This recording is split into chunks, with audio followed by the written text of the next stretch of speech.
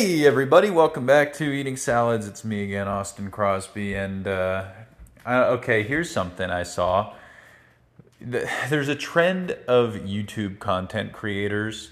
I don't know if it's a trend, but let's unpack this a little, shall we?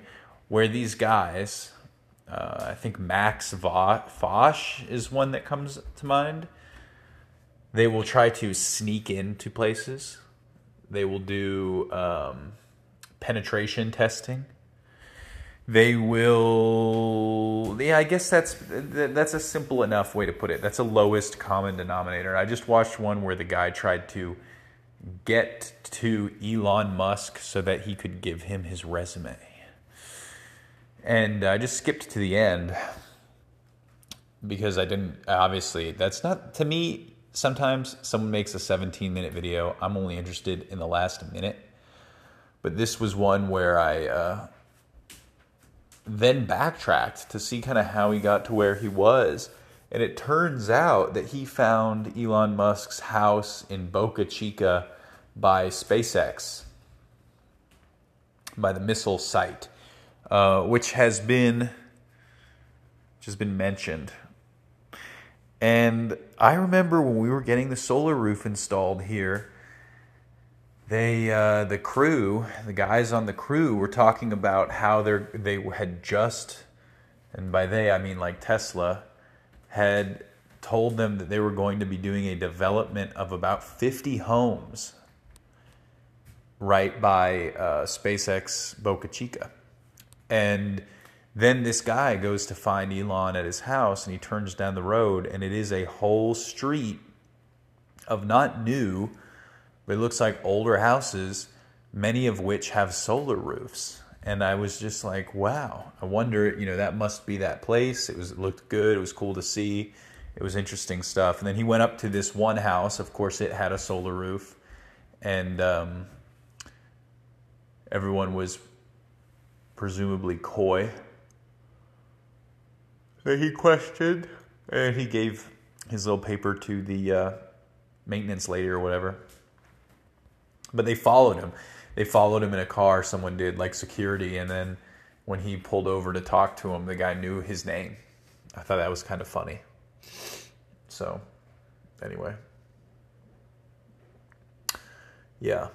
Penetration testing is kind of crazy. That was something my dad used to talk about, going to concerts by just having stamps or markers. And it used to be that concerts would mark you with a certain color to show that you had gotten entrance into the venue.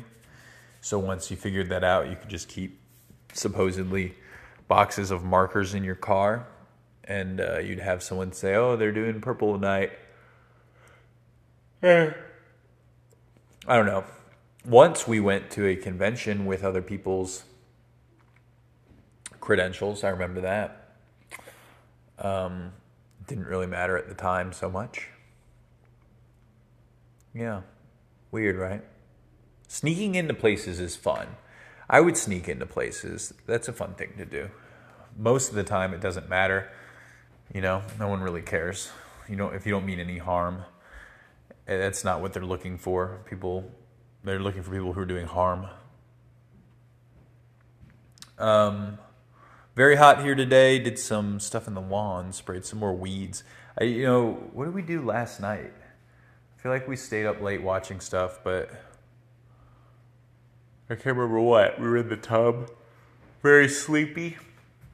There was bindweed underneath this pine tree in our front yard.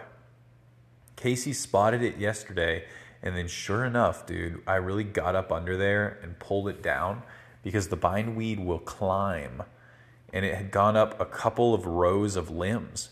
So most people would probably rip it apart, yank it out. I just uncurled it, left it in a pile, and I've already sprayed it twice with Roundup. I'm letting it really soak it in down to the roots. I want to actually fully kill the plant.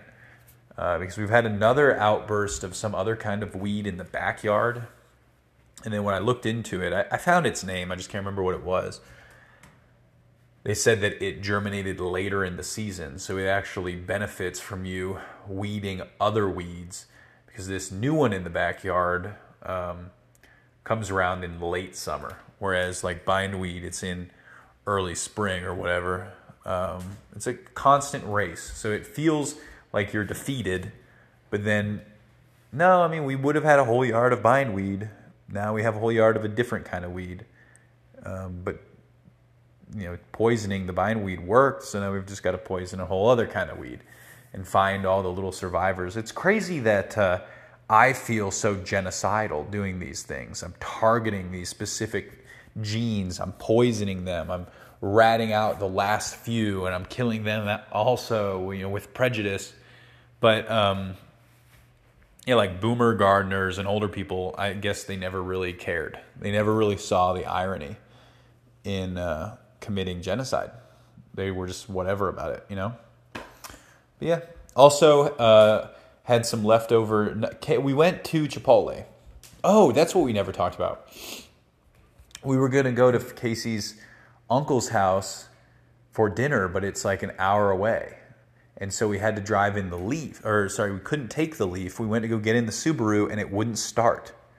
So we didn't have to go to dinner. Instead, we got on the scooters, and we went and had a beer, and we went to Chipotle. And it was actually a lot of fun. And we deliberated like what maybe we should do about the Subaru, because it is just a constant burden for a car that we use on an average every 8 weeks. We start the thing, so it's not like repairing it would return it to a state where we're taking good care of it anyway. We don't run it enough, but we haven't quite decided yet. It was fun, though, riding around and going to Chipotle. And Kasey had leftover Chipotle, and she had made for our picnic yesterday a big thing of pico. So we combined them into a new salad, and we had a big, delicious salad for lunch as well. So it's been very healthy. We've got our vitamin D, our vitamin B, our vitamin C. I don't know where you get vitamin A.